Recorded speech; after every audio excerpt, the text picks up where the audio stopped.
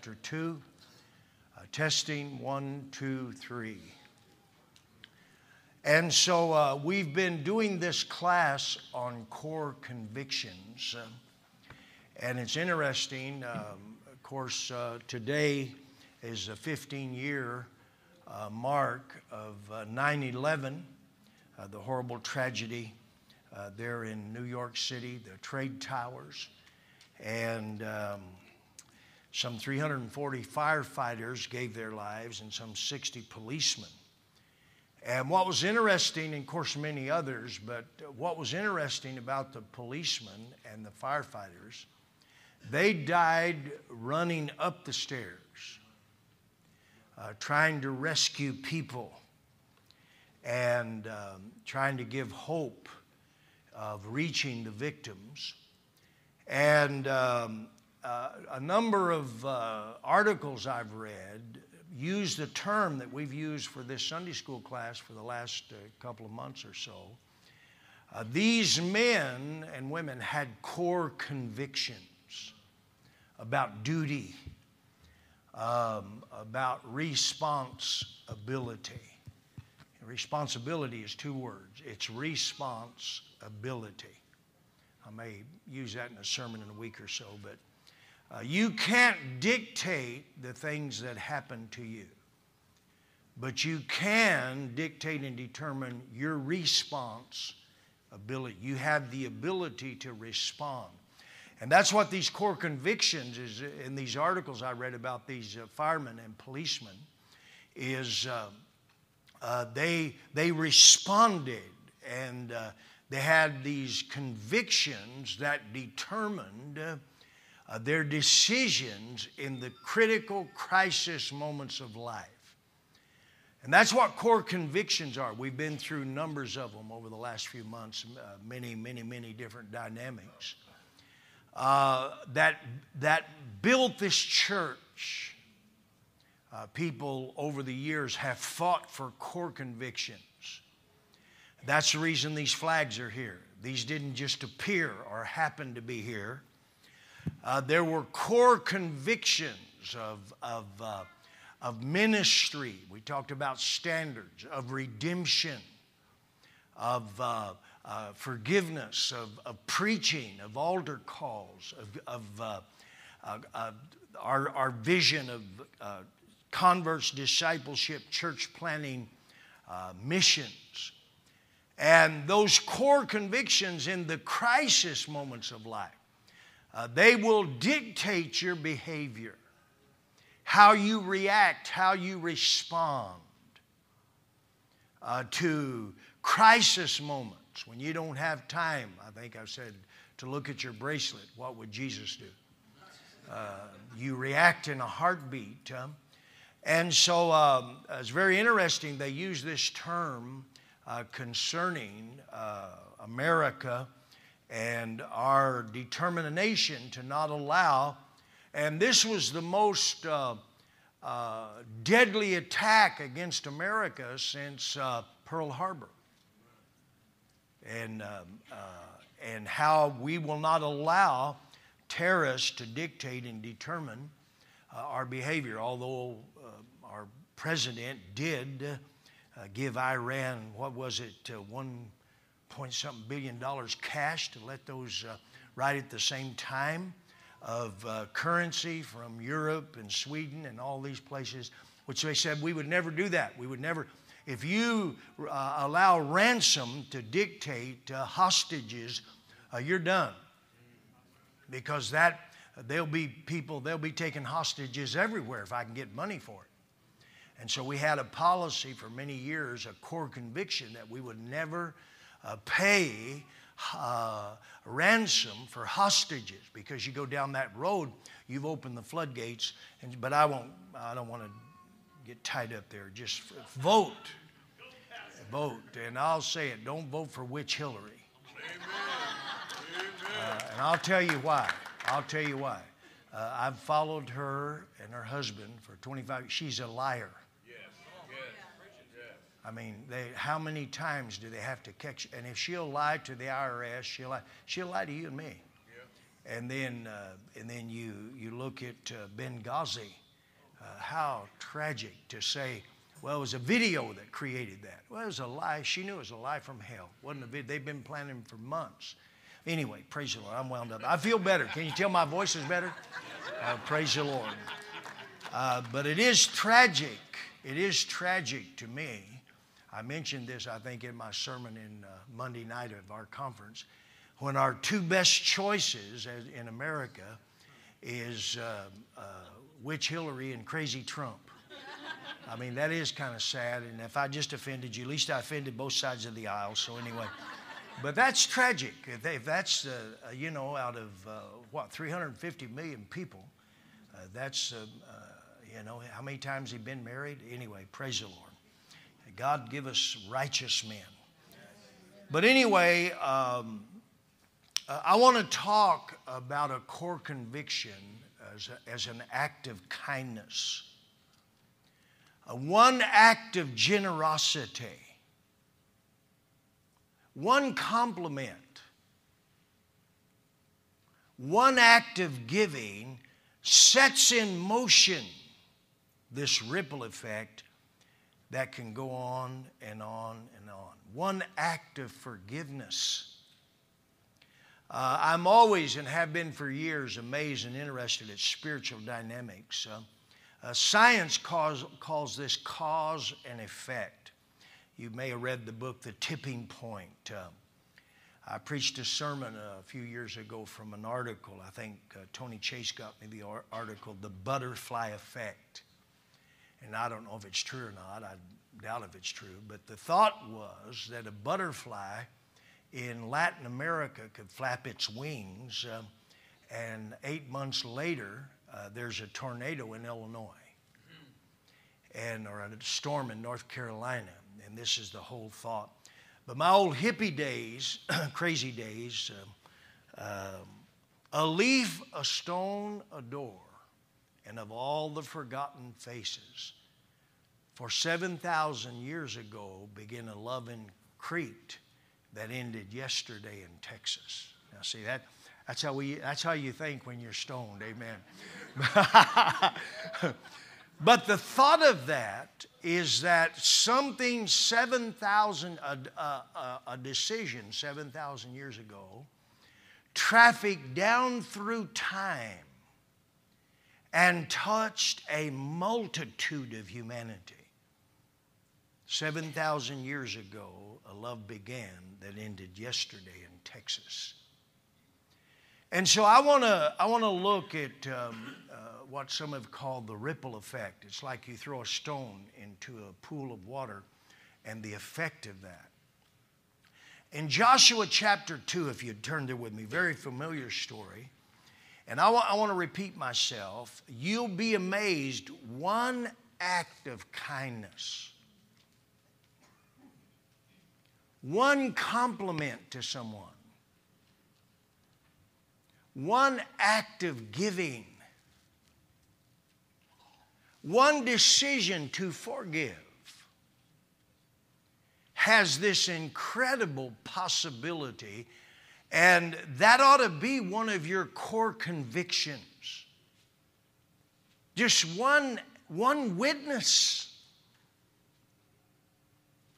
Just one witness, and you have no clue how this is going to play out in life, multiplied by generations. So in Joshua chapter 2, if you'd turn there with me, Genesis, Exodus. I've got my stuff here lined out. Leviticus, Numbers, Joshua, Deuteronomy, Joshua. Okay, Joshua chapter 2, verse number 1. Now Joshua the son of Nun sent out 2 men from Acacia Grove to spy secretly, saying, "Go view the land, especially Jericho." So they went, came to the house of a harlot named Rahab, and lodged there. Now let's look at, we'll relate the story. Verse 5, it happened as the gate was being shut. In other words, they came, she's hiding them. When it was dark, that the men went out. Where the men went, I do not know. Pursue them quickly, for you may overtake them. She's talking, they're looking for the 2 spies from Israel. But she had brought them up to the roof and hidden them with the stalks of flax, which she had laid in order on the roof. Verse 12 and 13. Now, she says, now therefore I beg you swear to me by the Lord, since I have shown you kindness. Think of this one act of kindness, that you also will show kindness to my father's house and give me a true token. Spare my father, my mother, my brothers, my sister, and all that they have, and deliver our lives from death. So the men answered her, our lives for yours. So my point is think of this. Here's this woman, and her profession, her sin is her identity. Rahab the harlot. Now, just, we could talk about that. And so she's in bondage to prostitution. No doubt all that embraces. I remember years ago, we were pastoring on 28th Street. Me and Connie in the church would go down on Van Buren and preach and witness. And this is where all the prostitutes were, and et cetera, and the tragedy of their lives. But this one act of kindness is going to set in motion this incredible chain of events that impacts you and I today. Now think of that. It triggers destiny and divine connections. She's risking her life to save their lives. If she had been caught, this was like an act of treason.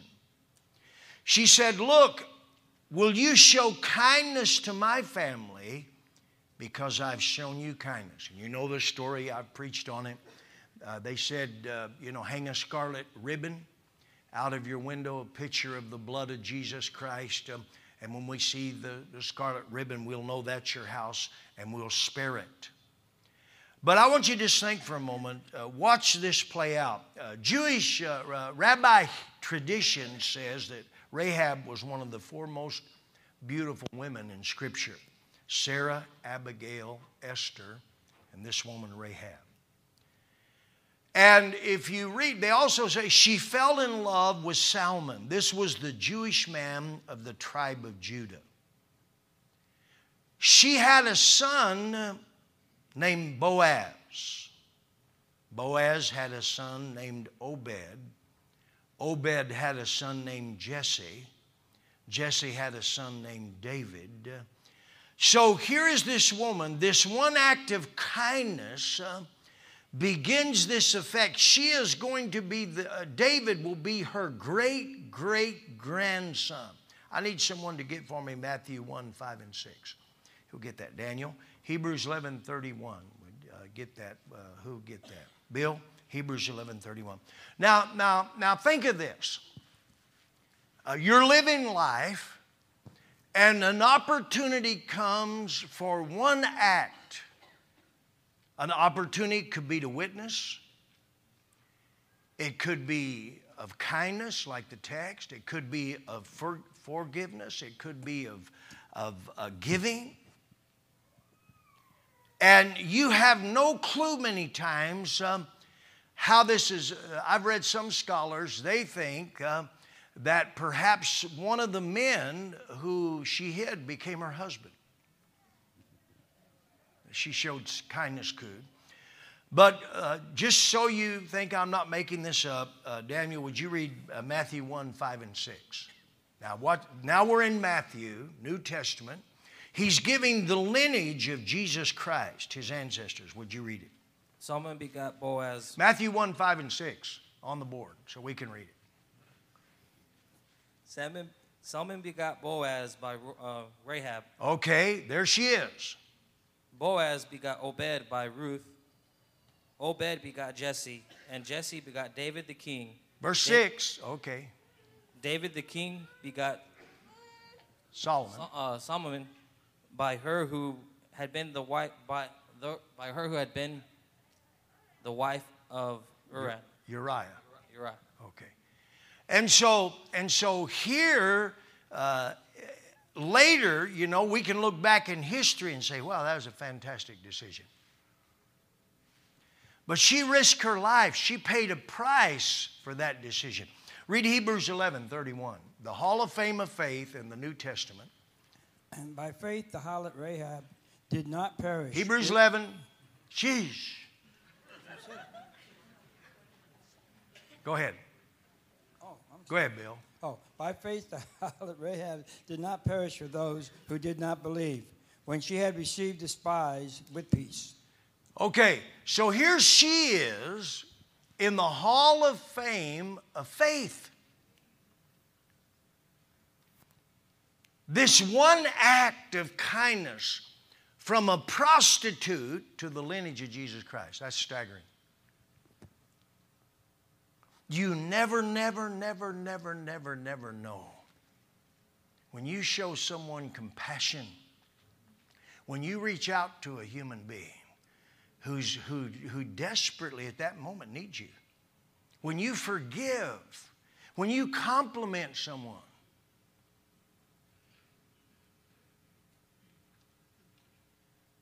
when you give of your finances, you never know. When you make a missions pledge, you never know how in eternity and time that thing's going to churn out.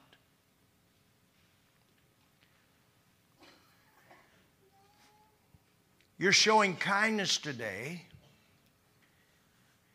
You might be showing kindness to the great-great-grandmother of a king if Jesus tarries. You might be showing kindness to someone who's going to father a billionaire or your future son-in-law. I wonder how many times people come in this church. Sometime I need to sit down and let everybody give me their personal testimony. And you reached out to someone, little beknowing to you, they're going to marry your daughter later.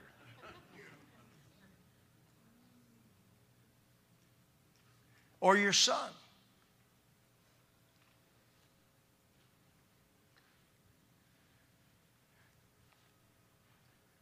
This is a powerful principle, because you cannot break the law of sowing and reaping. Be not deceived, God is not mocked. Whatsoever man sows, that shall he also reap. As Billy preached, very good message. It's in the context of sowing good, but this is true in all of life. You sow, you shall reap. You sow kindness. You sow compassion. You sow forgiveness. You sow encouragement. You sow a compliment. You sow money. You sow words, a witness, unending. I want to stop right there, and any input. Billy?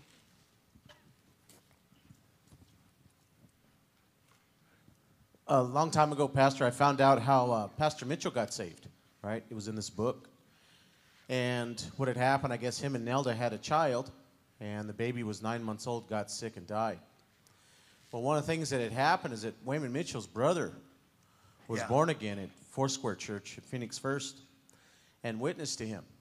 And what's funny is that to this day, I don't know what that dude's name is. And so I'm the fruit. Pastor Mitchell sent a church to Globe, where my mom got saved. That's where I first got saved. I think Tempe, he sent a church to Tempe, which sent a church to Apache Junction, where I got saved as a teenager. He sent the church to Chandler. And it's like, here I am saved today, and what this guy did was just witness to his brother and say, look, God can heal this. God can help you. And it's like that one act.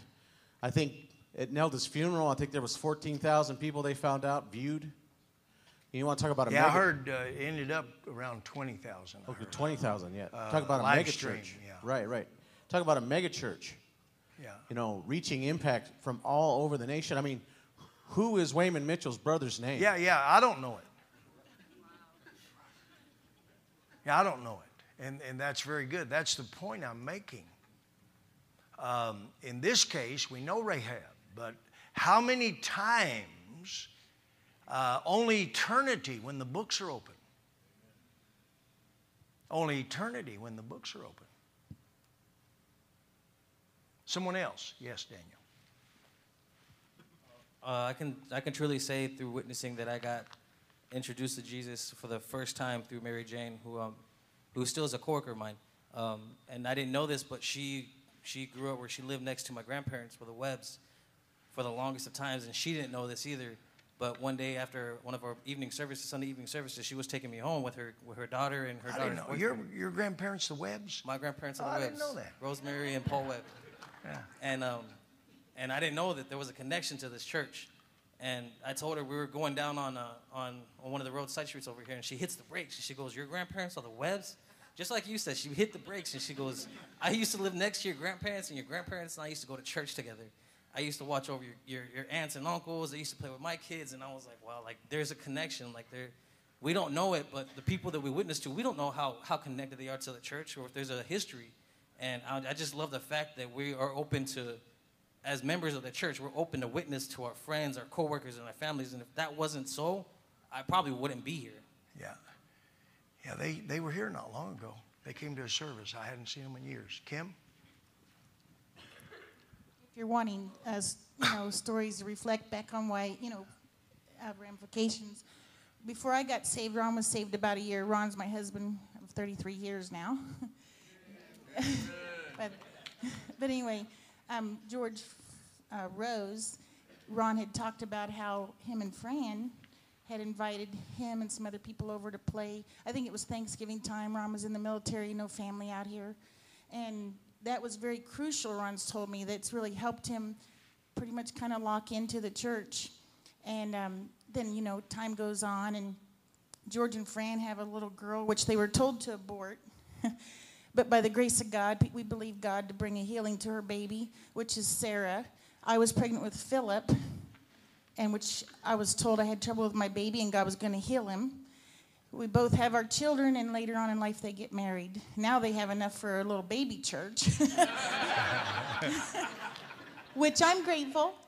Yeah. Anyway, that's just one story. I have quite a few. So. Yeah, isn't that interesting? And so here you follow up on someone, you encourage them, no clue that in time down the road, how people who aren't even born yet are going to marry, and et cetera, et cetera, et cetera, et cetera, et cetera. George. When I first came into this church, I was a backslider. And, you get this terrible conviction, and you come to church, and God does something. But if you're not diligent, it's like those seed that fell by the wayside and grows up, and the sun beat down, and they're gone. Well, something funny is John Moore, who I wish he was still serving God in his fullness, invited Fran and I to go for $1.25 chicken dinner at More Like It Chicken. It was a scoop of mashed potatoes and gravy. It was two pieces of chicken and a biscuit. But you know what? And then every Sunday he purposed to do that for months. And we were poor, so it's like people didn't show that kind of kindness to me. And it helped lock me into this church, because otherwise, like I said, I would have taken care of that conviction, because I'd gone to churches before when seasons when God was dealing with me. And you go and you say, okay, you take care of that terrible feeling, and you go back to business as usual. But it was just someone's act of kindness, just to help establish me in the kingdom, that I'm here today. Yeah. Yeah, it's such a need in an impersonal world we live in, where you don't even know your neighbors, where the whole electronic system is, you're like a number. And this is what builds churches. This is what retains people, is George, acts of kindness, where you take time for people that you don't know.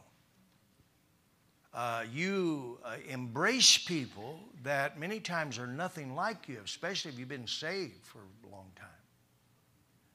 time. But you never know, one act of kindness, And that couple may be in India down the road. They may be in Africa. Who knows where they may be? They may be over Children's Church. They might be on the platform. You never know, and who their or what their children, should Jesus tarry, are going to do. And you've heard me talk about Dion and Natalie Thompson. Connie and I got saved. They've been in church their whole life. And I mean, we were so different. And I remember them inviting us to their house. And you've heard me tell the stories. We slept all day and partied all night. I didn't know there was a sun. And so we're at their house. I don't even think this guy's got to work. He's got to get up. He was a machinist. And we're there. And at midnight, you're just getting, you're just getting going good. Amen. It's like 9 o'clock in the morning or something. And Connie and I'd be there. They got popcorn. They got sodas, man. I mean, life is good, And all of a sudden, I'd say, "Where's Dion?" It's 1:30 in the morning. He's gone to bed. And but I often wonder, and we were nothing alike, nothing, absolutely, as far as the East is from the West. But Connie and I have often talked and thought, would we have made it if they hadn't have personally, one act of kindness. Betty? On outreach yesterday, we had an experience. We were out in this one apartment complex and going door to door and things, talking to different people, leaving the flyers like we normally do. And a gentleman, well-dressed, white shirt, tie on, very kind. He said, "I'm sorry to tell you this, but we can't allow this here." Turns out his name is Angel. He stood up for Spencer Garfor's wedding. Oh. Yeah. And he's saved today, serving God. So the impact that young man had on him, he talked about him a little bit. He agreed with what we're doing. Very but good, yeah. He very nicely escorted, even in a golf cart, to our car. Yeah, you just never know. You never know how it's going to compute out in life. It's incredible. Let me read you a story, and then maybe you'll. This kind of partly what triggered my mind. Paul Tudor, he's a Wall Street legend, and his earnings have been 28 years, positive returns, 28 consecutive years. And there's a number of things about him, but in 1986, this man, he adopted a 6th grade class at an underperforming public school in New York City. And he guaranteed a college scholarship to every high school graduate. He said, I'll personally pay for your... And only 1/3 of those kids got their high school diploma.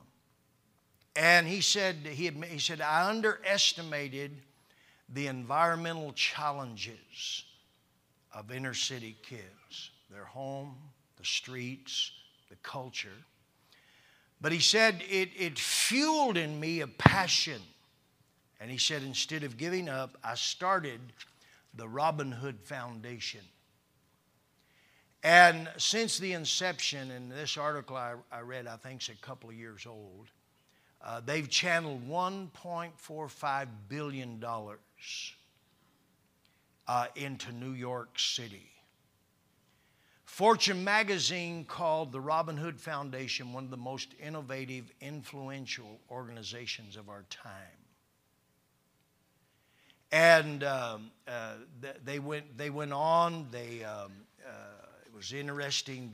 I got here somewhere. They've seen 6,700 children from Brooklyn to Bronx go through college now. High risk, lower income, inner city kids. His foundation has started massive numbers of charter schools. He said this is the best thing that ever happened to inner city kids. And they keep records if the school or that area, they have it for education, they have it jobs, careers, trades. They have an arm for getting people off of drugs and alcohol. They also feed people, help people. But if the organization, if it doesn't perform, they cut it. They cut their support. There has to be, and I don't know all the ratios of that, but their impact has been incredible. But listen to his testimony. Listen to what he said triggered this in me. When I was 4 years old, he said, my mother was everything. And he said these words.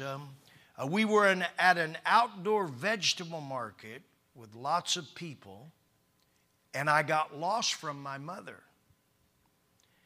And he said this extraordinarily kind, very old, very tall black man came over and said, don't worry, son, we're going to find your mama. Don't cry, we're going to find her. You'll be happy in a minute. Quit crying. And they did. They found his mother. Listen to what he said. I have never forgot that. For me, I think that one act of kindness spawned a lifetime of trying to repay kindness to the inner city kids of New York City. Said, what was the name of that very old, very tall black man? He said, I have no idea. He's probably deceased by now. But he said, I'll never forget his hand holding mine and that act of kindness that has inspired me to give millions upon millions of dollars in my time. Now that's, who knows, the children. I gave just a statistic there of those who've gone through college. But he traces this back when he's 4 years old. And you know, you're young, the drama of being lost in a crowd, away from your mother, and one person takes time for you, takes a hold of your hand, and begins to give you words of encouragement. That's not just true of this man. That's true of people you and I see come through these doors, people you work with, people you know, people at school, family members, neighbors. Are you holding anyone's hand? I preached a sermon a number of years ago about Peter on his way to prayer. This man's begging. He's lame. Peter stops and says, silver and gold have I none, but such as I have give I you. And the Bible says he took him by the hand. And the man rose to his feet, went leaping and bounding and praising God. And so the question is are you one of those people that in your core conviction is an understanding that people are what's important? And one compliment, hey, listen, you can make it. Take a few moments to speak to someone and listen to them. People who Pastor Mitchell said for years, you can tell a man, you can tell a human being by how you treat people who can do nothing for you or nothing to you. Here's this little 4-year-old. This man probably knew, I'll never see him again. I'll never see him again. This 4-year-old, he can't give me a reward.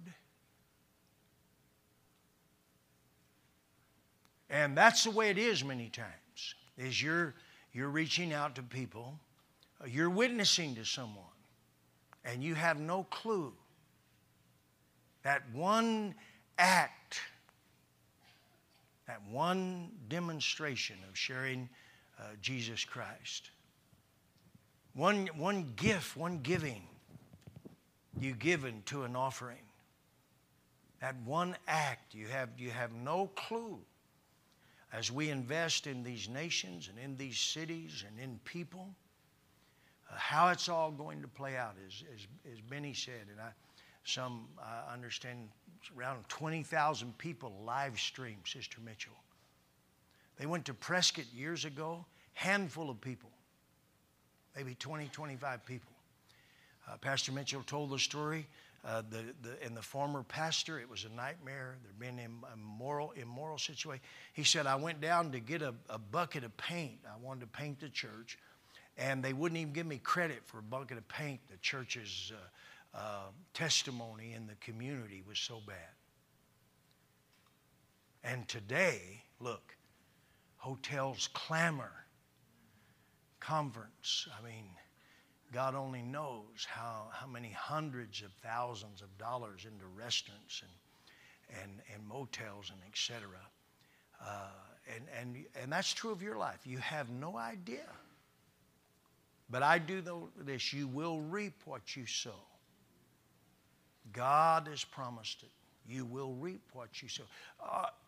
Can I make a statement to you? It takes a lot more energy. Well, let me say, it takes a lot of energy to be critical. There's a statement they use in the corporate world around. Don't criticize, be creative. Don't that energy, that mind, that language, that all that you're putting into criticizing something, what the thought is, if you would put that in to trying to fix the problem, you'd be amazing how different your life would be. Don't criticize. Be creative. Joy. Don't criticize. Be creative. I just wanted to share a personal testimony. I remember when I was younger, I was around like 8 or 9, and Pastor Williams and Stacia had just gotten married, and I would just ask to go over to their house, and they would always let me come over. They would always let me spend the night.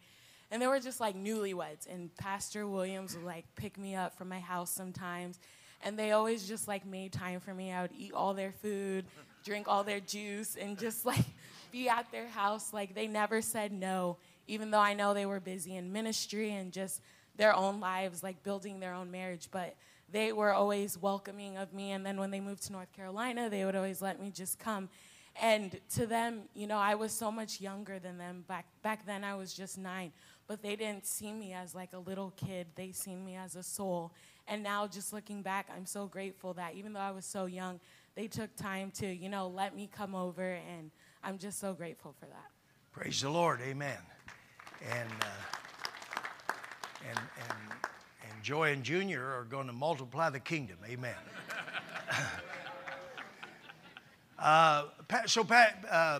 We got maybe comment. So Pastor Toy, how did you get saved?